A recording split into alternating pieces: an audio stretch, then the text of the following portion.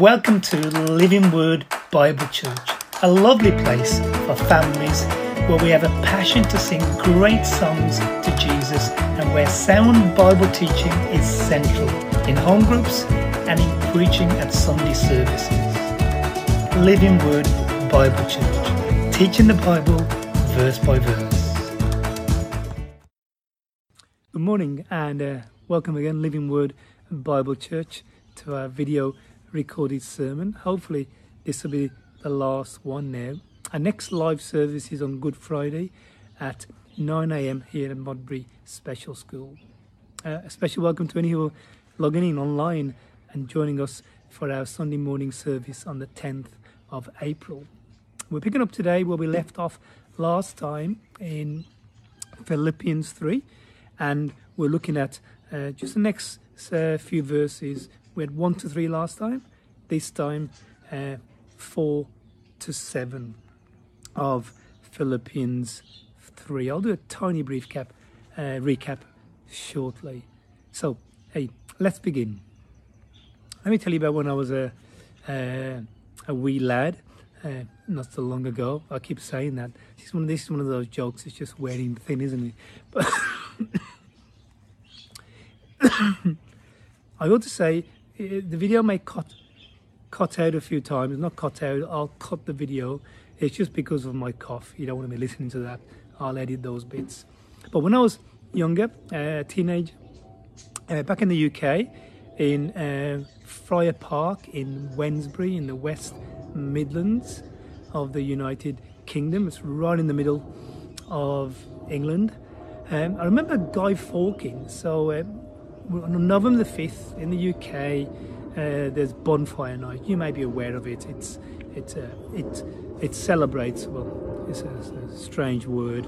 It remembers the event in Parliament where Guy Fawkes tried to blow up the House of Parliament. And so on November the 5th, where kids are building up to November the 5th, kids all around the UK make little humans. Well, no humans. Little, whatever you call them. I can't even think of the word now. But not a dummy, not a mannequin, something of that nature, something that resembles Guy Fawkes, okay? And what we do, we put him on the street, and we stand in the street somewhere, and then as someone walks by, you say, "Penny for the guy." It's a way of it's a way of raising money for youngsters. So here's me with my guy on the pavement there and asking people for a penny for a guy. We don't really want a penny. It's just we're starting at the minimum currency, you see. And this one guy comes and he empties his pocket and he gives me all of his loose change. It's incredible. I think I've hit the jackpot. He gives me all of his coins. They're all the same. They're all the same coin. They're half pence coins. And I was over the moon. Look, half pence isn't a lot, but you could buy half-penny sweets. Well, back then, you see, one sweet for half a pence. And so I was over the moon, went home a bit later, and then went down to my local shop to go and buy a bunch of sweets with my bunch of half pennies. And guess what? Seriously, half pennies went out of legal tender that week. Hence why this guy gave me his useless, valueless half pennies. They were no longer legal tender. So, what do we do with that? What do I tell you that?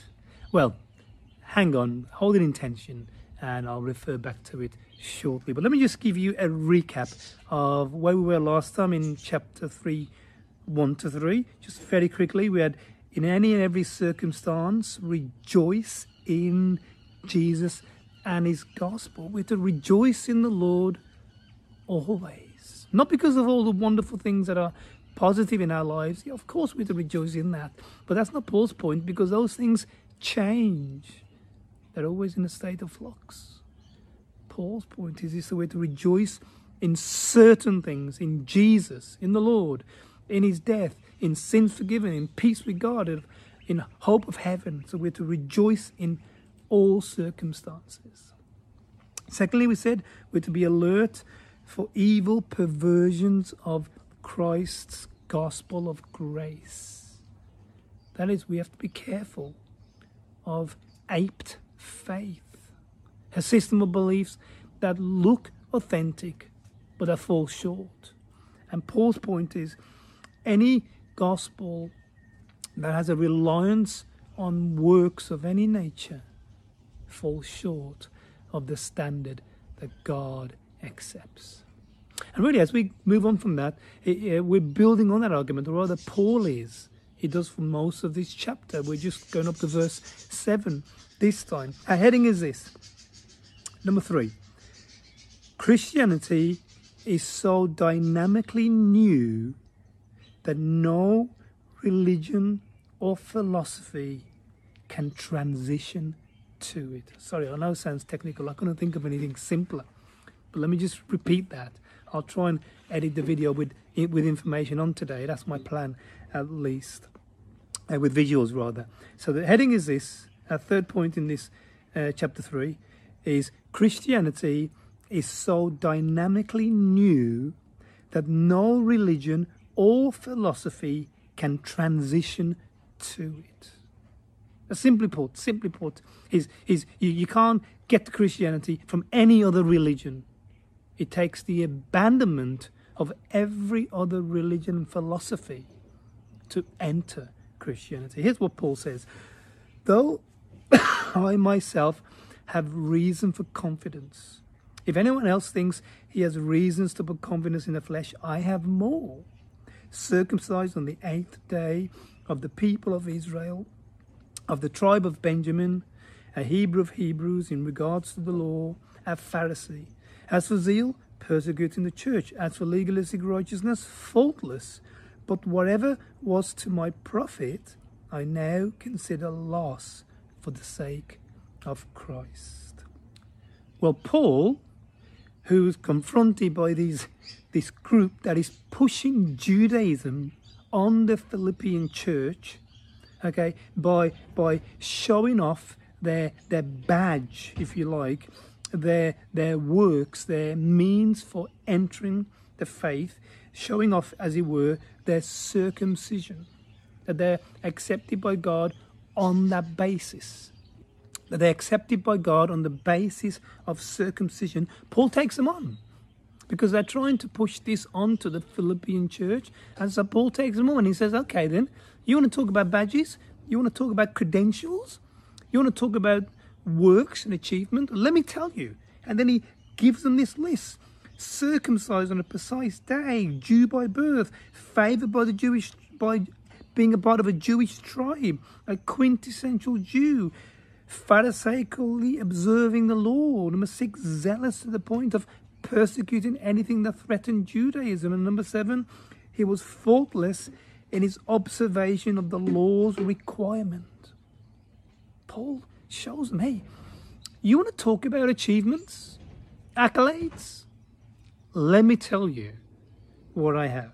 Let me just look at them with you briefly, expanding each one. Circumcised on the precisely required day. Circumcised on the 8th day. That was the day it was meant to be. Here's this group that's pushing those in, where's the place? Those in, not Philadelphia, is it Philistine? Philippi. I'm sorry.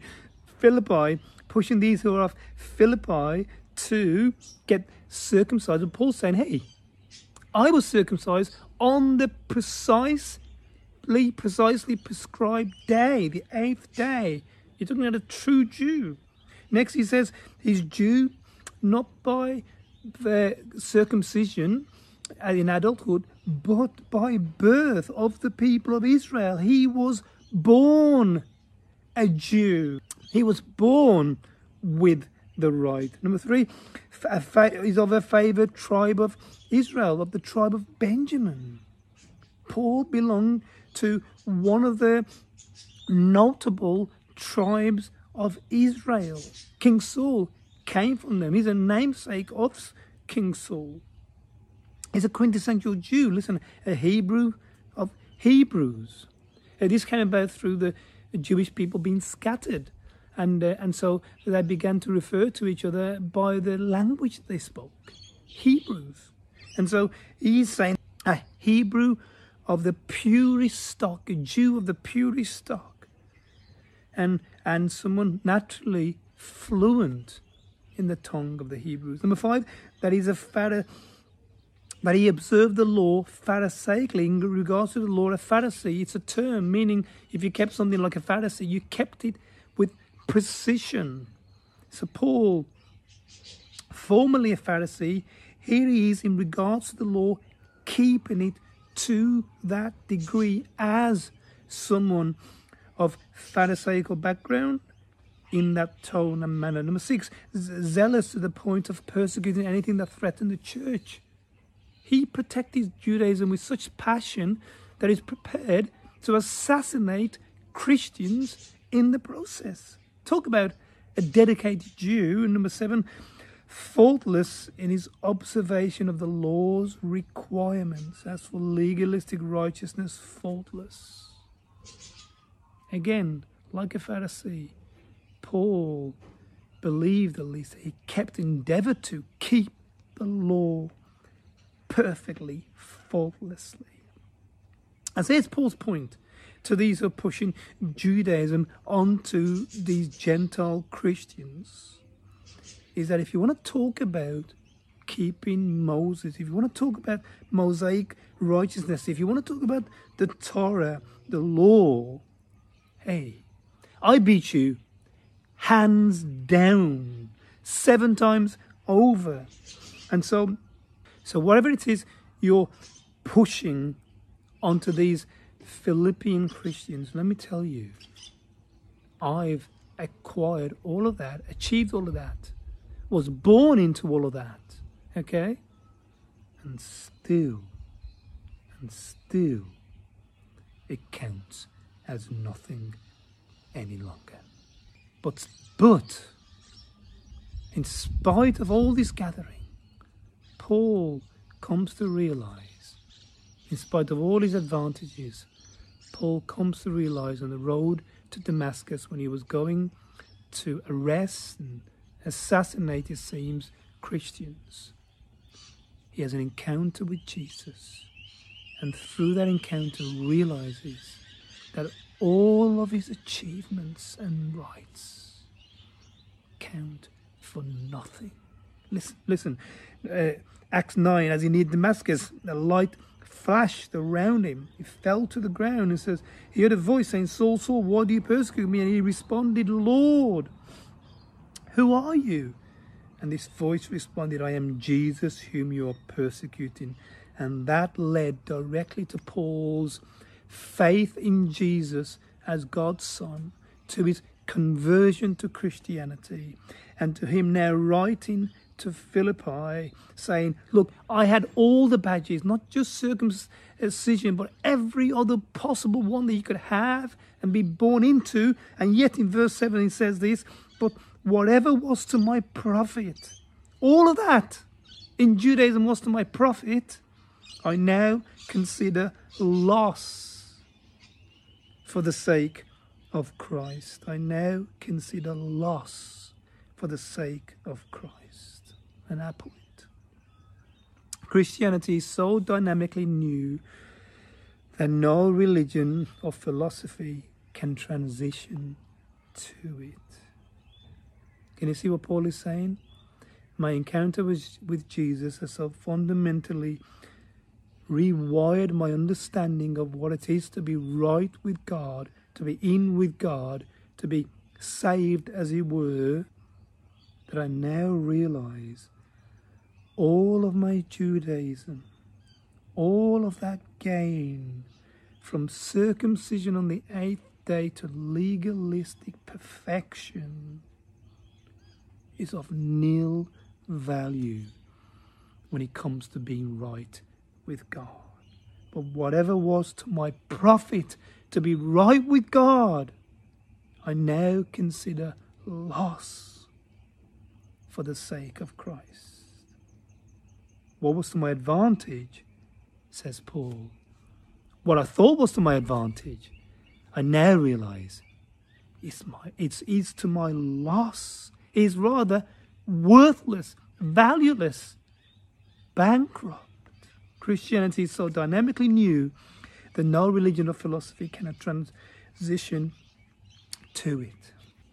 Let me take you back to that anecdote that I said at the beginning about Guy Fawkes and us collecting money and all those half pennies that I had, that when I came to spend to buy some sweets, lollies, sweets, okay, they were valueless because they were no longer legal tender.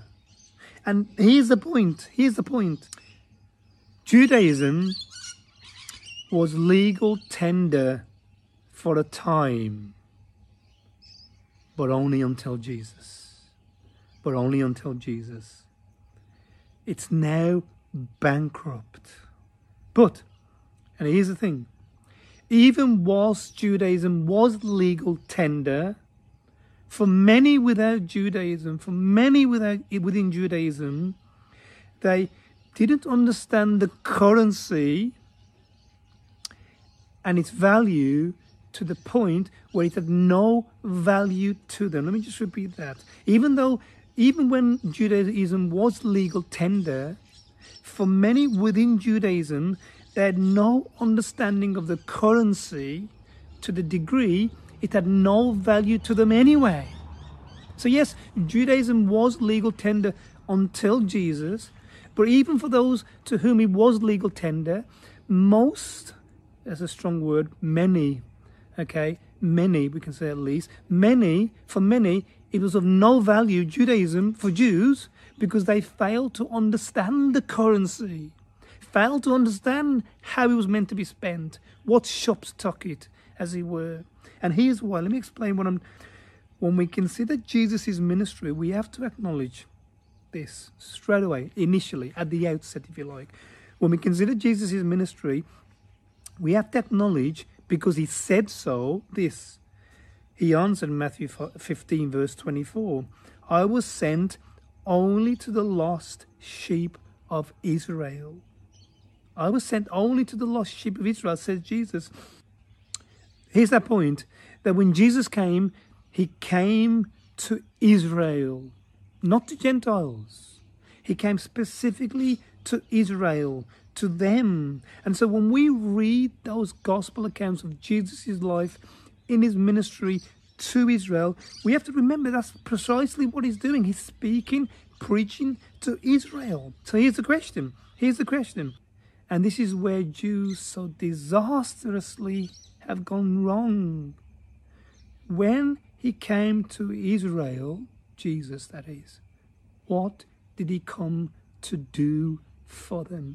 When Jesus came to Israel, to the Jewish nation, what did he come to do for them? Think about that. What did he come to do for them? Here it is.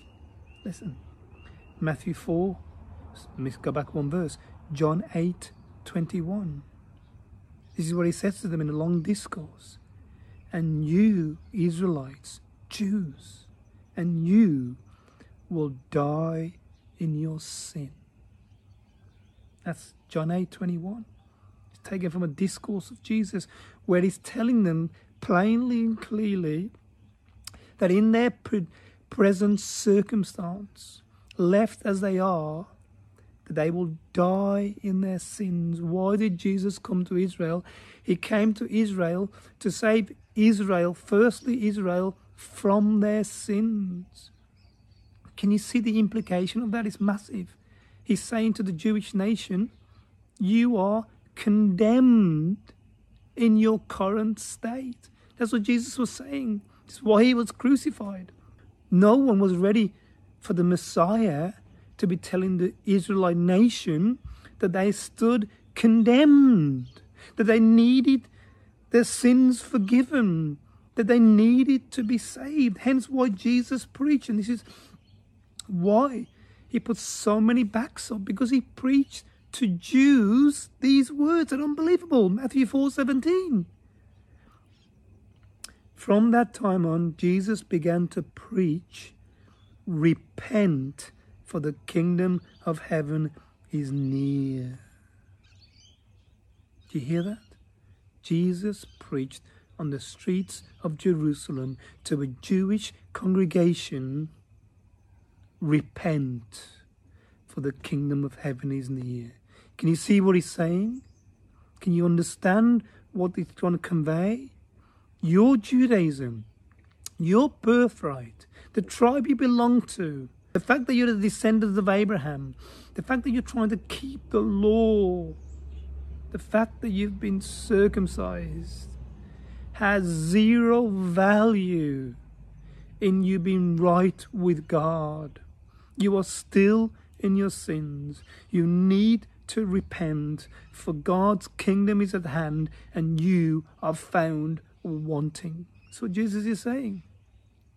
And that's what I meant when I says that though Judaism was currency until Jesus came, legal tender until Jesus came, only some within Judaism understood the currency and had any salvific benefit. For whatever was to my profit, says Paul, I now consider loss for the sake of Christ. Paul abandons Judaism. We have to understand this. This is why my heading is Christianity is so dynamically new that no religion or philosophy can transition to it, is that Paul, in order to be redeemed, it's a technical Christian word, means to be saved, in order to have peace with God, in order to be sure of heaven, in order to be in faith, Paul couldn't transition from Judaism to Christianity. Judaism didn't build him a platform to Christianity. Judaism left him short of it. What he needed was Jesus. What he needed to do was to become a Christian, a follower of Jesus.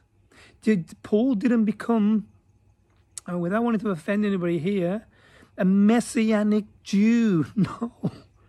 I really find that an unhelpful term. Paul didn't become a messianic Jew. No, Paul gave up Judaism. He became a Christian, a follower of Christ. We were called that from the early days of the church. Okay, that is the title that belongs to someone who believes in Jesus, who's from Judaism.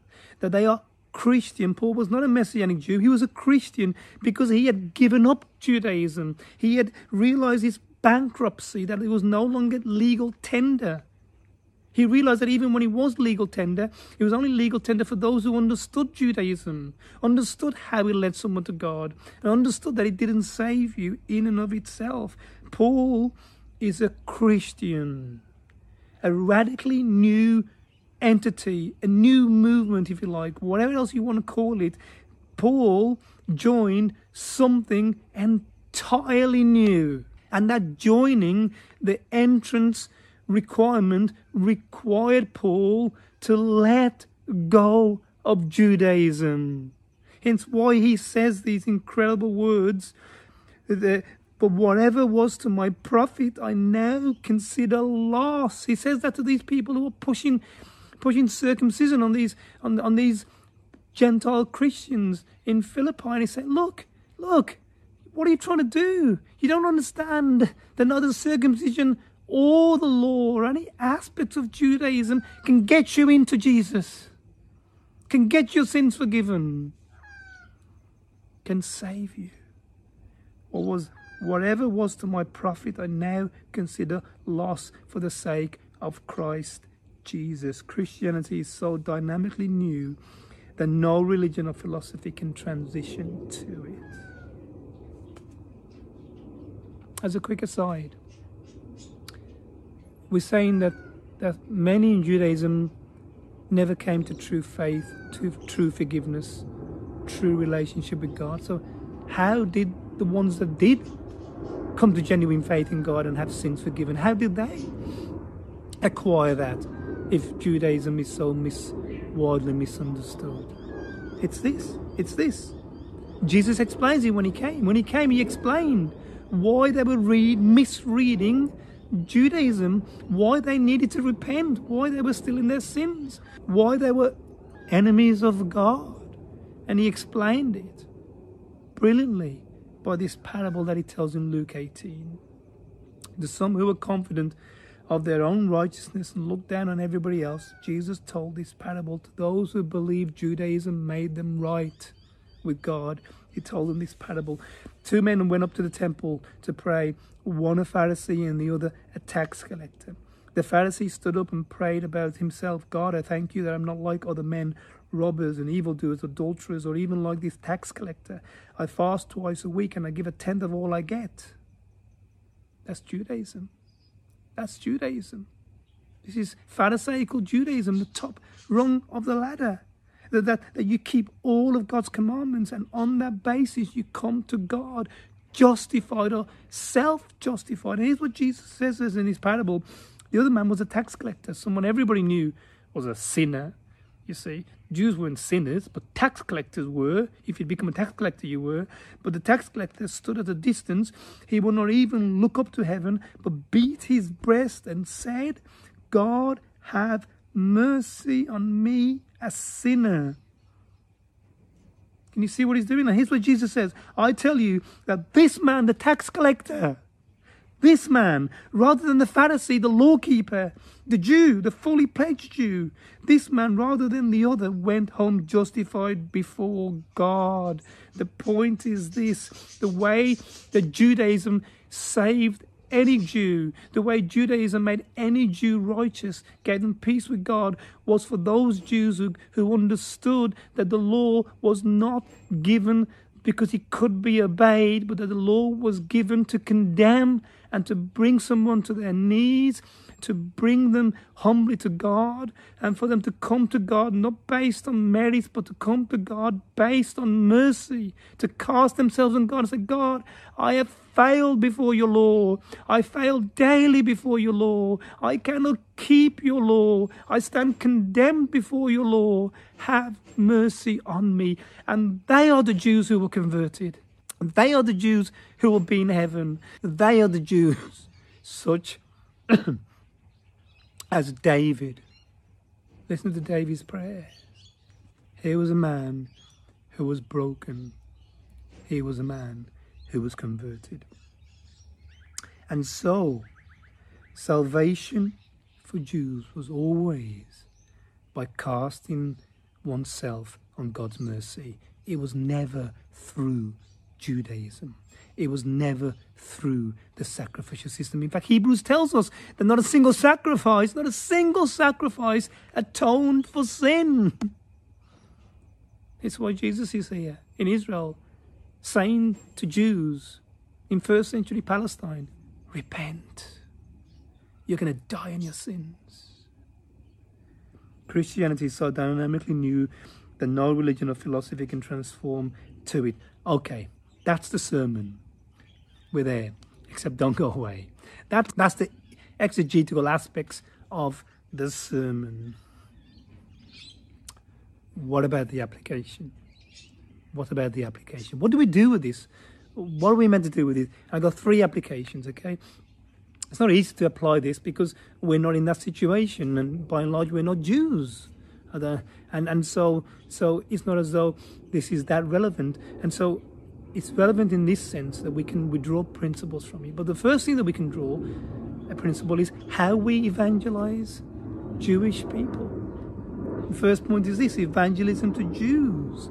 Here's what Paul tells us then. We lead Jewish people to salvation not through Judaism. No. We show them the utter bankruptcy of their religion. And we point them to Jesus, a radically new religion. We point them to Jesus' message of repentance within Judaism, repentance and faith in him. That's how we lead Jews to Jesus, to faith in Jesus. We're not just trying to add Jesus to Judaism, to Jewish people's understanding of faith. No. We're not trying to make Messianic Jews. No. We're trying to convert Jews to Jesus, for them, like Paul, to take a massive, gigantic leap from Judaism to faith in Jesus. And it requires, like Paul, a complete abandonment of all the tenets and gains and accolades and achievements and merits of Judaism. Whatever was to my profit, says Paul, I count loss for the sake of Christ. As you know, later he says, he doesn't just count it loss, he counts it like poo. Seriously. Seriously. Obviously, friends, we have to do this sensitively, caringly, lovingly, winsomely, prayerfully. But we have to do it. A Jew has to have a radical conversion to get their sins forgiven, to be Christian. A radical conversion. Christianity is so dynamically new that no religion or philosophy can transition to it. B. So A was evangelism to Jews. B, evangelism to Gentiles. Us, assuming we're all Gentiles here. How do we do evangelism to Gentiles? Well, it gives us the same principles. We lead our Gentile world to salvation in almost the same way as we lead Jews to salvation. We preach a message of abandoning all our achievements, all our works, all our gains, and instead taking a leap to Jesus. Instead, repenting of sins and having faith in Jesus. Here, Matthew 4:17, we preach the same message to them. Repent, for the kingdom of God is near. We preach, repent, for God is coming to establish his kingdom, and he's going to call all to account. And we preach John 3:16, for God so loved the world that he gave his one and only Son, that whoever believes in him shall not perish, but have eternal life. We preach exactly the same message to our Jewish friends that we're trying to bring to faith in Jesus, to our Gentile friends and neighbours that we're trying to bring to faith in Jesus. Repent of your sins, give up on your achievements and works, and put your faith in Jesus Christ alone. Because Christianity is so dynamically new that no religion or philosophy can transition to it. And the last point, is to most of us here, I should imagine, preaching to Christians. So we've had evangelizing Jews, evangelizing Gentiles, now preaching to Christians. What do we learn from what Paul is saying when it comes to preaching to Christians? We preach to one another, to live a life that is perpetually stripping, to live a life that is perpetually emptying itself, to live a life that is perpetually distancing itself from all works, from all merits, from all achievements, from all rights. Can you see what we're saying here? That what you did at your conversion, what I did when I was 16, is the way that I continue my Christian life. Augustus Toplady, famous hymn writer, in a famous hymn that was popular in Great Britain where I grew up, Augustus Toplady penned these beautiful words, immensely insightful words in one of his famous hymns, and he says this: "Nothing in my hand I bring, simply to the cross I cling." Did you hear that? Nothing in my hand I bring, simply to the cross I cling. That's how salvation comes to us. Can you see what Toplady is implying? His hymn is a paradigm for the Christian life. We conduct ourselves in such a way daily, regularly, hourly, that we're constantly stripping off, peeling back, emptying ourselves, distancing ourselves from all merit, from all works, from all expectations of right before God. When we come to God in quiet times, in prayer, in our daily walk with Him, when we come to God, we must always, every occasion, do so by stripping down, emptying ourselves, distancing ourselves from all of our achievements, all our statuses, whatever we've done that gives us any sense of right in God's presence. We come acknowledging that we're sinners, that we need mercy, that the best of our works is tainted with sin. We come humbly in Jesus' name. We come bowing. Do we ever bow in prayer? We come on our knees. Have we ever been on our knees in prayer? We come with tears of repentance. When was the last time we cried, wept, because we felt the gravity of sin? We come distancing ourselves from all of our achievements, and we cast ourselves on Jesus' mercy. That's how we live the Christian life. That's how we do it hourly, daily, weekly. Whenever we come to corporate public worship on Sunday, this is how we drive to church. This is how we prepare from when we wake up to even when we go to sleep, is we humble ourselves before God. We strip away all of the things that gives us a right to God's presence. We strip away all our confidence in all of our achievements, in all of our positions, in all of our works.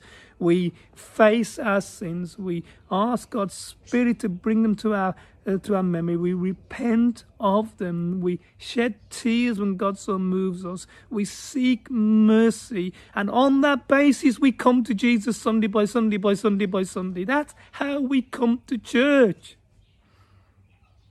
We never dance our way there because, aren't I doing God a favor by turning up and doing His work and praising His name? No! All the onus of favors is on God. It's His favor to welcome us to corporate worship Sunday by Sunday. It's our responsibility before an awesome and holy God to strip away all our confidence and right to be there and come with a sense, with an utter sense of I do not belong, I do not deserve, I have no right, but the blood and mercy of Jesus Christ. I count everything else a loss, rubbish, poo, and put all my confidence and cover myself in the mercy of Jesus. And that's how we turn up to public worship Sunday by Sunday. That's how we live the Christian life. That's how we approach God in prayer. Nothing in my hand I bring. Simply to the cross I cling. Moment by moment, hour by hour, day by day. For Christianity is so dynamically new that no religion or philosophy can transition us to it. Amen.